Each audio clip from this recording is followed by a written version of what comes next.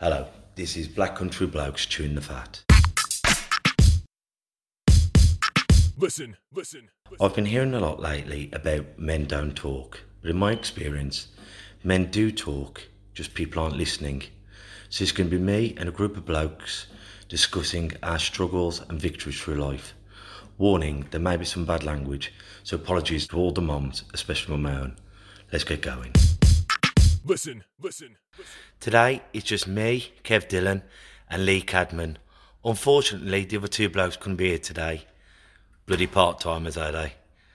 Today, what we're going to be talking about is two sides of the same coin.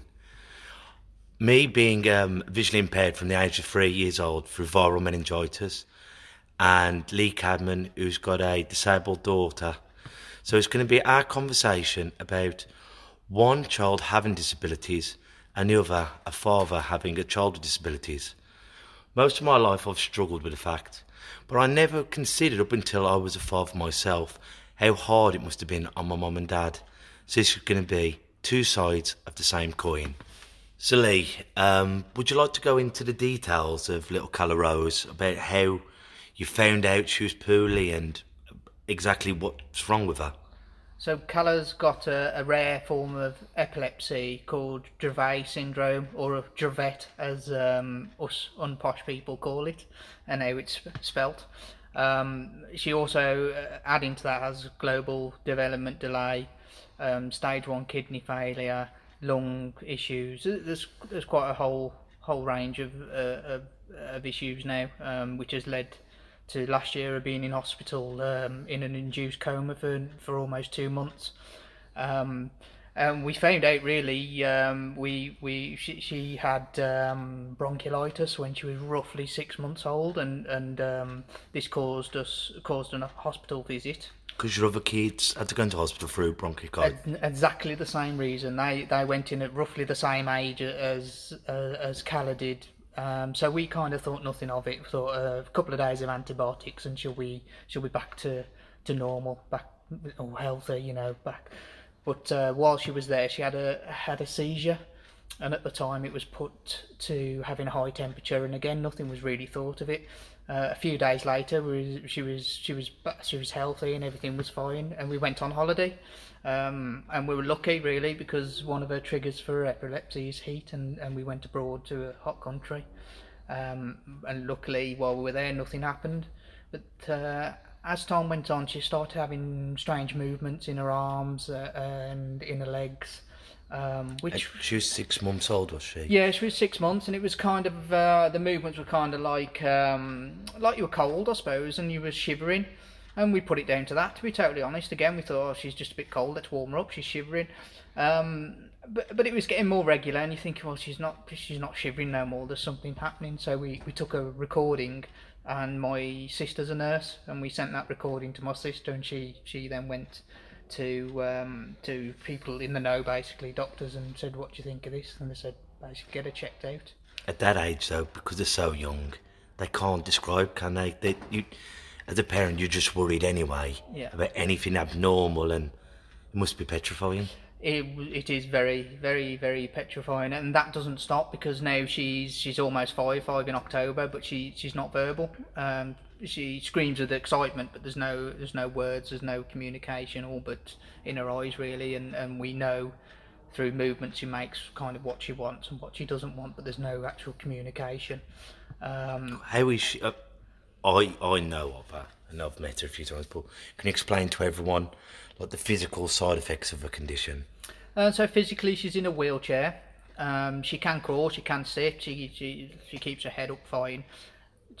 There's possibility that she will walk, but it will be on her terms and whether she can stay well enough to have the strength to do that. But she's a happy child, and really that's all you can ask for. She's very happy and outgoing. Because I know she has to be fed through a tube, and I know you've had no end of troubles with that, have you? Yeah, so she's fed into a duodenum, so it goes into a stomach and then into a small intestine. And she's fed on an 8-hour cycle doing that. So I know when she was trying to be orally fed, it keep going into her lungs, didn't it? Yeah, so that was a major cause of her being in. It's been a major cause throughout her life of her being in hospital. She's either been sick and it's gone down the wrong way and sat in her lungs, and made her poorly and led on to sepsis and things along that line. She was on a permanent oxygen, but the last 4 or 5 months she's come off that, and it's only used now in emergencies. So yeah, that's been a major cause of problems, but hopefully solved at this point. That's the thing, isn't it? When you're a parent, to anyone out there, there is a daddy or a mummy or a nanny and a granddad. You spend your whole life worrying about stuff, and it's so easy so difficult, not to be at the doctor's every time they're crying or they've got a tummy ache because children don't explain. Yeah, and Calla again has a really high pain threshold, so she broke a leg and we weren't aware at all that she'd done that. It was only after over a week that she got out to go crawling, and she broke a leg just above her knee, and she put a knee down, and then she started whimpering, not even crying, not like a cry like if I broke my arm or it's painful. You'd have tears. It was a whimper, and that was the only reason we got her checked out. And even at that point, we had we was trying to find what was wrong, so we had her on her back and was moving her arms and her legs and moving everything around, and there was no sign of pain at all. She's also had pancreatitis, and again there was no signs of pain leading up to that, and that led to a long spell in hospital in the end, because it was getting worse and we weren't aware that it was getting worse. Such a brave little character, isn't she? She is definitely. But this is why me and Lee today, because it's just the two of us, and we were saying about different things, and I said, wouldn't it be an interesting topic? Seeing, as I say, the same coin from different sides. With me, I had viral meningitis when I was 3.5 years old, back in '87. And Mum had been taking me to the doctors for a few weeks, and they said it was the flu and it was glandular fever. And it wasn't until I went into a coma and I was rushed into hospital where they found out it was viral meningitis. And what had happened, when I woke up from a coma, I was completely blind. But doctors, how it was back then, didn't pick up that I was blind and I was moaning a lot. And what had happened was the meningitis had turned to optic neurosis. It's a big word, I understand, but it basically means where it rots the optic nerve. So my eye is perfect and the brain is perfect, but it's like if you haven't put the SCART lead into the TV properly, the picture's flickering and distorted. And my eyes were supposed to come back at 6 years old, but because of the neglect, the optic nerve had rotten severely, so my eyes won't come back. I'm completely blind in my left eye, and I have about 7% in my right eye. But through my life, as I said in the intro, I only focused on my own struggles, as a child does, and it wasn't until I had Jasmine 4 years ago that I started thinking, well, how hard it must have been for my dad and my mum, who were there, and I've achieved so much. But I imagine at the time, my parents were thinking, well, is his whole life ruined? Will he be able to do this? Will he ever be able to have a partner? Will he ever be able to do normal stuff? That's why I thought today it'd be a good time to have a talk about it. And it's tough being the one, and it's hard. It's tough being either sides of the coin, I imagine. That's what I'm trying to say. I mean, I can only see it from my side, and I'd do anything to take that away from my daughter. And I've no doubt you'd be in the same position that you would if it was in your daughter, if it was your daughter with your condition, you would quite happily, not happily, that's the wrong word. You'd take that away from her. Well, they could have my good eye as long as Jasmine never had to have a cold. That's it. Yeah. It's and it's a very different situation in some sense, very the same, And I think in life in general, you don't realise what your parents go through until you hit that age where you have children yourself and you see back, and that's with everything, isn't it? But it's just more pronounced when it is a person with a disability. You see actually they've been by your bedside all this time, and I think with Calla, the expectation is totally different to what yours would have been. Yeah. But because back in the 80s, viral meningitis was taking limbs and people coming brain damaged. I mean, I lost my eyes, which is terrible sacrifice, but so, I mean, God forbid it did to me like Calla or someone like that. That's it. It's but with Calla, the expectation is the same. It's just the achievements are different. Yes. I don't know whether I'm saying that No, right, no, but you kind of you don't lower, but her achievements are so much greater than like my other two children who get good school reports. Whereas that's great, that's brilliant, but actually Calla's achievement to be able to crawl far outweighs that. In terms of because of what the struggle she goes through to do that, the achievement of not needing oxygen full time and things like that. So, she achieves and she blows my mind more. But on the same sense, my other two children, they go through all this with us. We spent 2 months of last year in hospital in the blazing. It was sunny this time last year, pretty much, and they still kill it at school. They're still. They're very caring children. They just they get on with it, and they're brilliant. They're brilliant with Calla. And how remarkable that is. I mean, love is such a phenomenal thing, isn't it? And like my big brother, Richie Dill, 10 years older, and he was the one when I was diagnosed in a coma, because we hadn't got a house phone back then. Mum come out and I was dead in Mum's arms, and Richie was having to run down the road to tell Nan, to phone the hospital, to run back, to run. And it's amazing how strong family is in the worst of times. Like your two babbies, our Richie, and they don't... I said to Richard, did you fall off the rails because of me? And he said, no. I've only ever loved you, and I've only ever wanted you to be well and happy, and that's like your two, isn't it? Yeah. You don't begrudge them because you needed a bit more extra time off Mummy and Daddy. Yeah. They sometimes were put on the back shelf, but never once, and I guarantee your babbies will be the same. I've never begrudged them, or, well, Dad never took me fishing because you were at the bloody hospital. Yeah. In truth, I suppose your parents are the same as I feel. Sometimes I feel like you're neglecting them because of that reason. Whether they feel that way is well, we'd have to speak to them to find that out, in truth. But you definitely have that feeling that, all your attention is on one child and not all of them, especially when she's ill in hospital. My kids literally will go weeks really without seeing us because we're there by the bedside. And you're talking, this is not your everyday situation of a few weeks in hospital and everything be fine. This is life and death. She may, we were told, excuse me, we were told when we went in last summer that she probably wouldn't make it. We were told that a couple of times, and we're told when they started taking off the drugs to put her in an induced coma that she'd be severely brain damaged. So it's not your everyday situation or illness.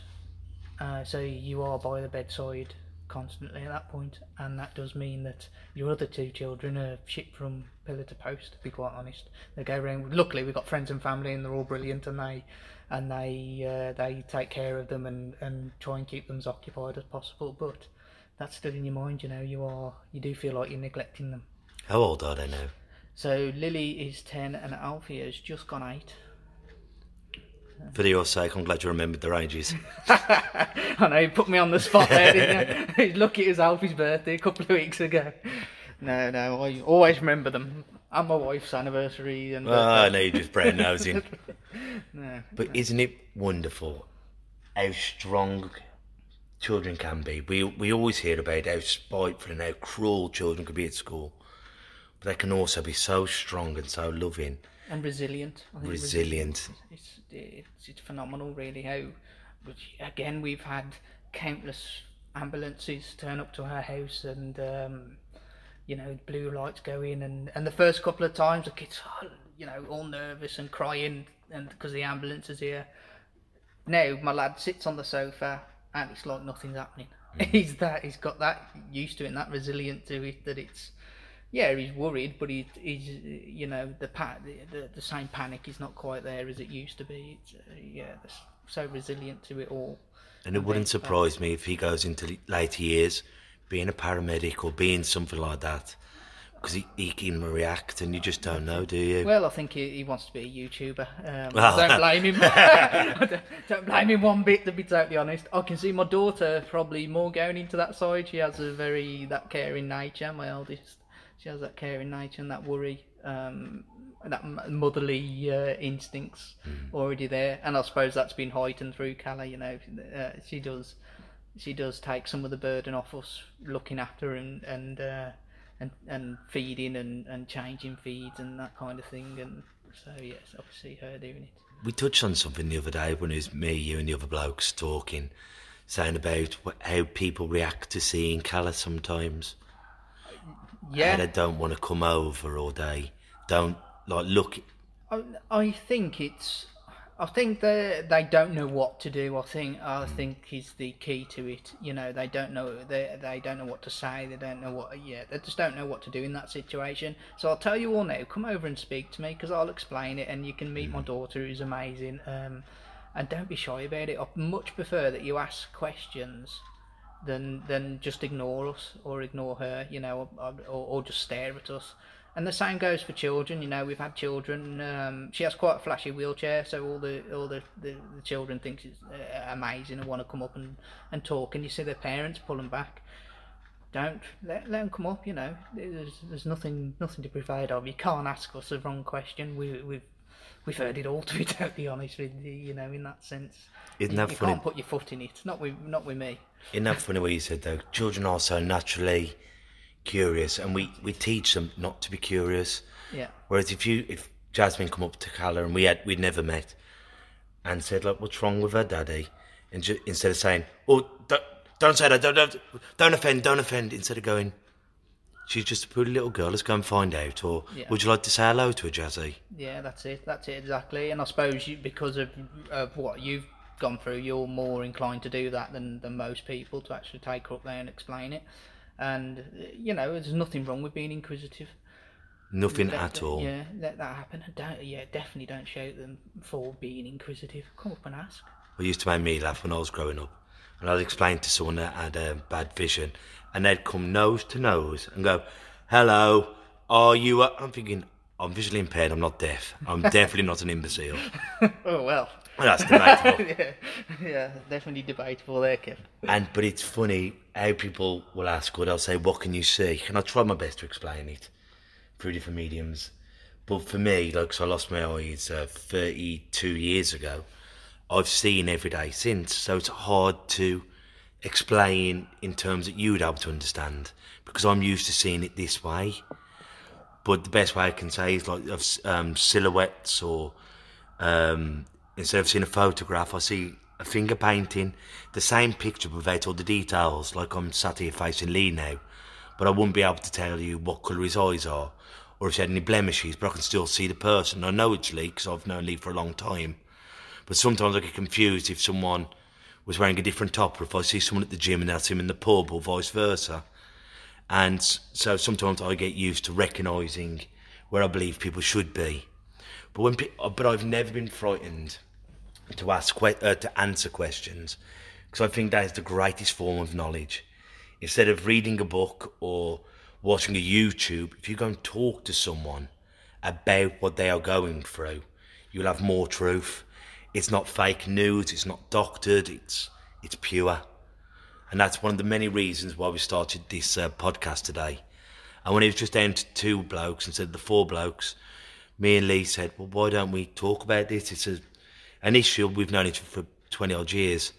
And maybe this conversation could be a good bridgeway of us talking about stuff that we probably haven't talked about. I remember when Calla Rose got diagnosed and going through it with Lee, and he's known me for a long period of my life, and we thought, what an interesting talk.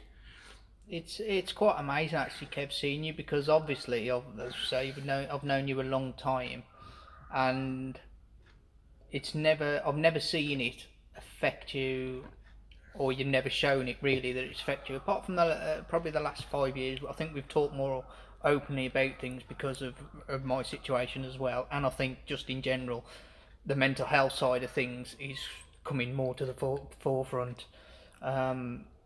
but up until that, and I suppose we were younger, so when you're 16, 17 years old, you don't show these things. Actually, all you want to do is go out and get pissed and in Kev's garage. That was kind of what we did.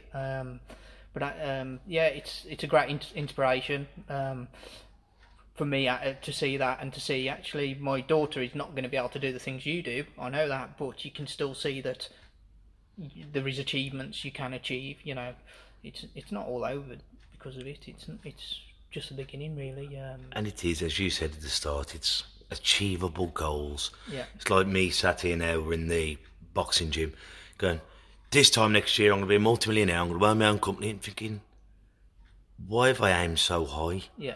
Why don't I set, in next year I'm going to be slightly better off, and the next year I'm going to be slightly better off, or I'm a bit overweight, I'm going to lose 5 stone by next month. You go, next week I'm going to have lost half a K. The week after, if we set ourselves achievable goals, then when we achieve them, we find another goal. Well, I mean, on that note, this year actually was the first year that I've done this with my children. All my children, me and my wife, have done it. We've set ourselves 3 goals at the start of the year.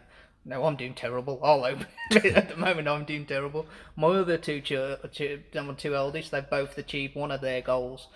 We've set a goal for Calla, and this was to not spend as much time in hospital, which is a bizarre goal, to be totally honest. Well, She can't really affect that, but she's ill. But actually, she's done really well of it. Another goal of hers was to be able to take steps aided, so whether it be with me or my wife holding her or things like that. And I think these are achievable things, and you have to do that. You have to still, no matter what your situation is set those goals for yourself, and it gives you a good sense of achievement when you do complete them. Don't set yourself too high goals, and if you don't quite do it, don't put yourself on the cross. That's it, definitely. Try your best, or do your best. I hate that expression, try. If I try to do something, I'll never do it.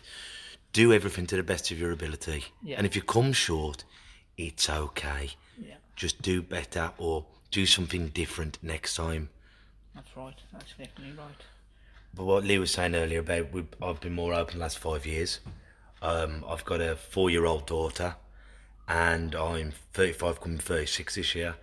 And I think older you get, you become more open. And then having a daughter, and I want to spread it around that life is cruel, but life is bloody beautiful.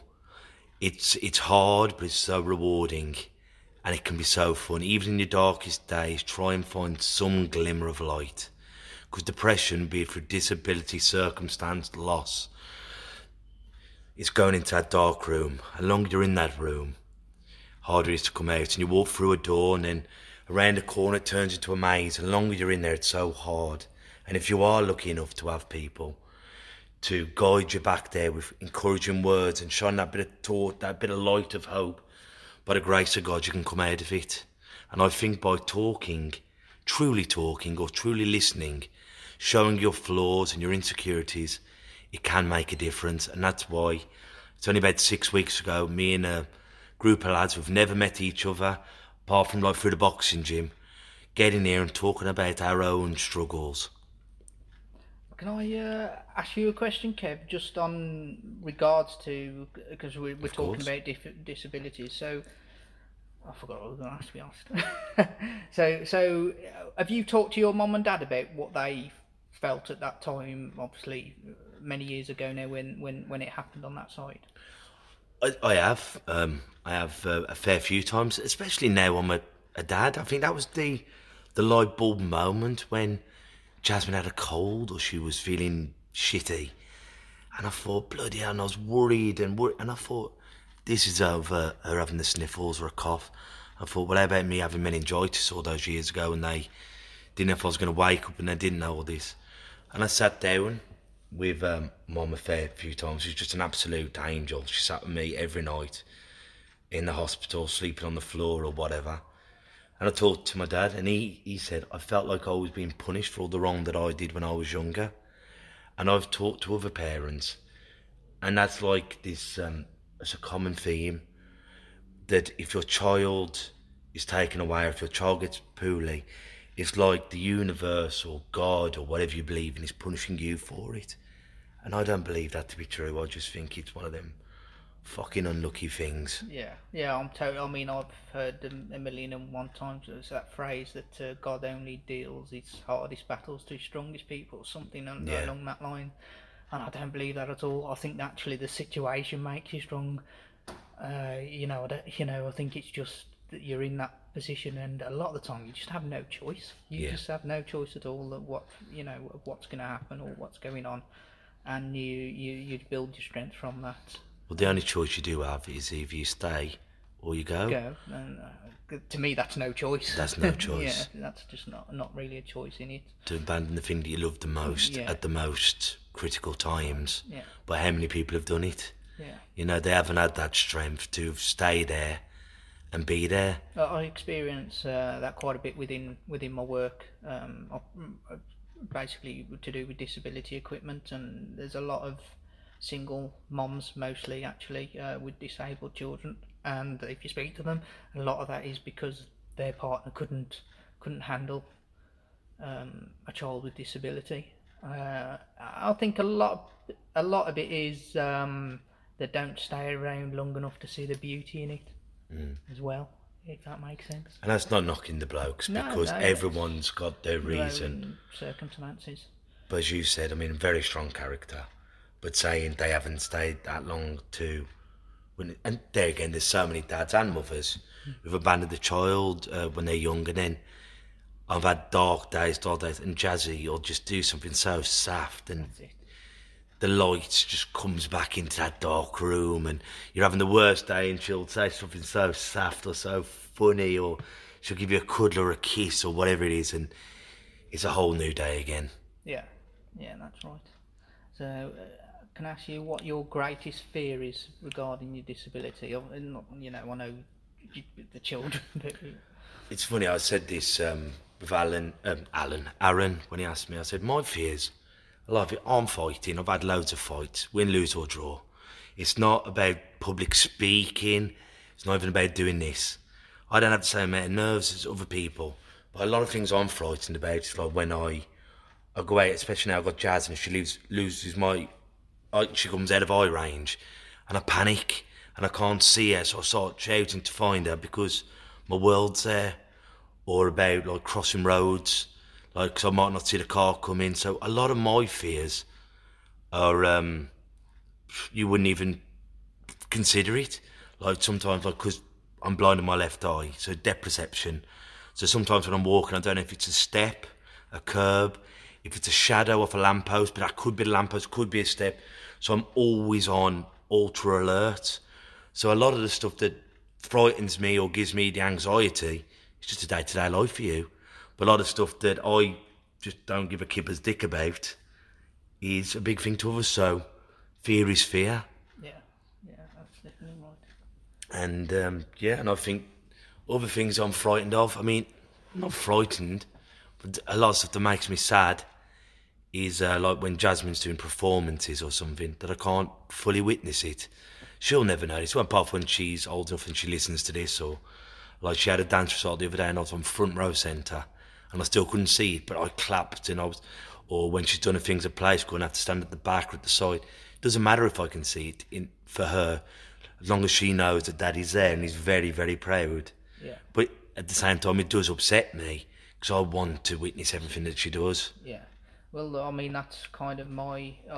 but, I mean, I kind of know that with Calla, I will outlive her, unless something goes horribly wrong with me. But also that I spend so much time...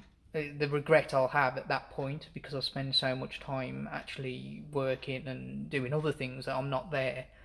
And ultimately, at that point, none of this stuff that I do with regards to work or my own social life will matter. That's a big fear, the regret I'll have at that point. But I still have to work. We still have to earn money. We still have to pay our way. So that's kind of the way it is. But it is a big. And does that weigh heavy on you? Oh, definitely, that weighs really heavy on me. I did counselling at the start of this year, and a lot of that counselling was around that, because kind of, and it's still really that's not really got any better. I don't think it will because of the situation. That's how do you get that kind of. Well, that's not even loss, is it? It's the dread of loss. It is definitely. I mean, I know I'm certain it's going to happen. And that's going to be awful. You but can't not describe, knowing when. Not knowing when. That's and the regret I'll feel at that point of not being able to spend as much time as I'd like in a company while you can.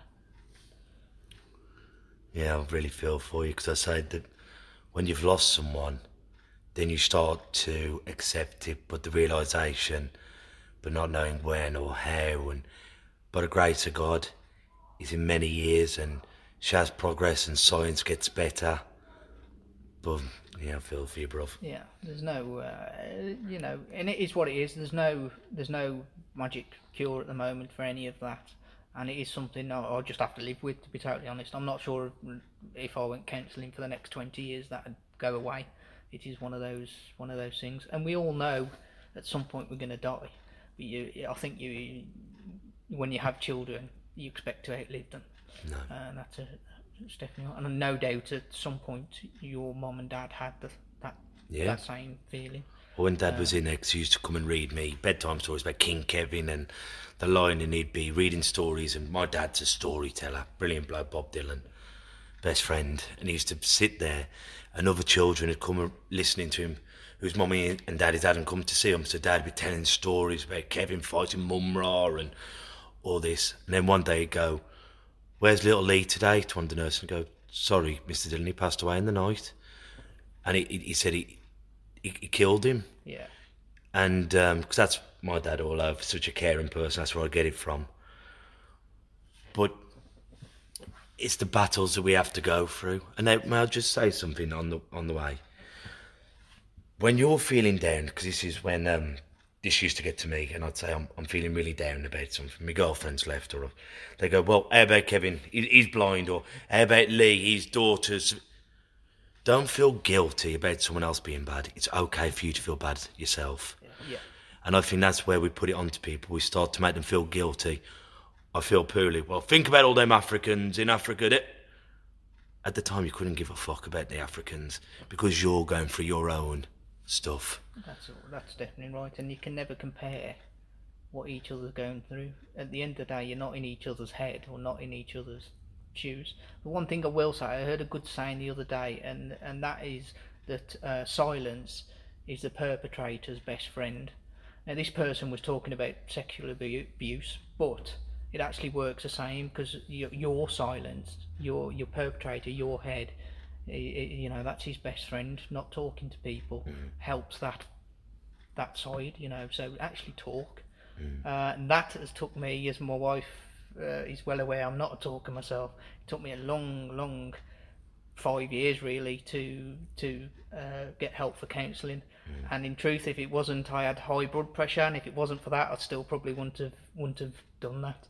But you definitely feel the benefit of doing it. So, and it's not for everyone. At the end of the day, I don't think, in truth, I don't think counselling fully worked for me in that sense. But you've got to try these things. It did help, but it didn't help as much as I think I'd like to do it for it to. But you've got to do these things. You've got to try. If you are depressed, try antidepressants. Again, it might not work for you, but you can try, and and then you go on and try and find another solution. I think you've got to be open to these things. That's life all over, isn't it? Don't be frightened of not doing something because it might not work, or it might. Go and try for yourself. And I think a lot of this stuff, counselling, NLP, hypnosis, yoga, meditation, if there was one diet that could fix us all, we'd all be on that diet. And I think counselling, NLP and all these things are the same. What works for someone has to do a technique to forget about it. Someone has to come to terms with it. So we've got to try and find what's good for you. And I think the best thing, as Lee said, is don't be silent about your struggles. I'm not saying stand there screaming and crying all the time, but go talk to the right people, be it your friend, your mother, your sister, your wife, and start talking, because it's helped me so much. By opening the door and not feeling like I'm going to get bullied or ridiculed or mugged off or teased has really helped me. And you'll be surprised how many good souls there are to listen to you. Yeah, that's definitely right. That's definitely right. Find your medicine, I think. Find your medicine. The key to it, and try them all out. Yeah. Well, gang, we're coming to an end, so I'm going to find you a quote. And this one is from the great Muhammad Ali. And it is, "If my mind can conceive it, my heart can believe it, then I can achieve it." Until next time, gang, ta-ra a bit. Listen.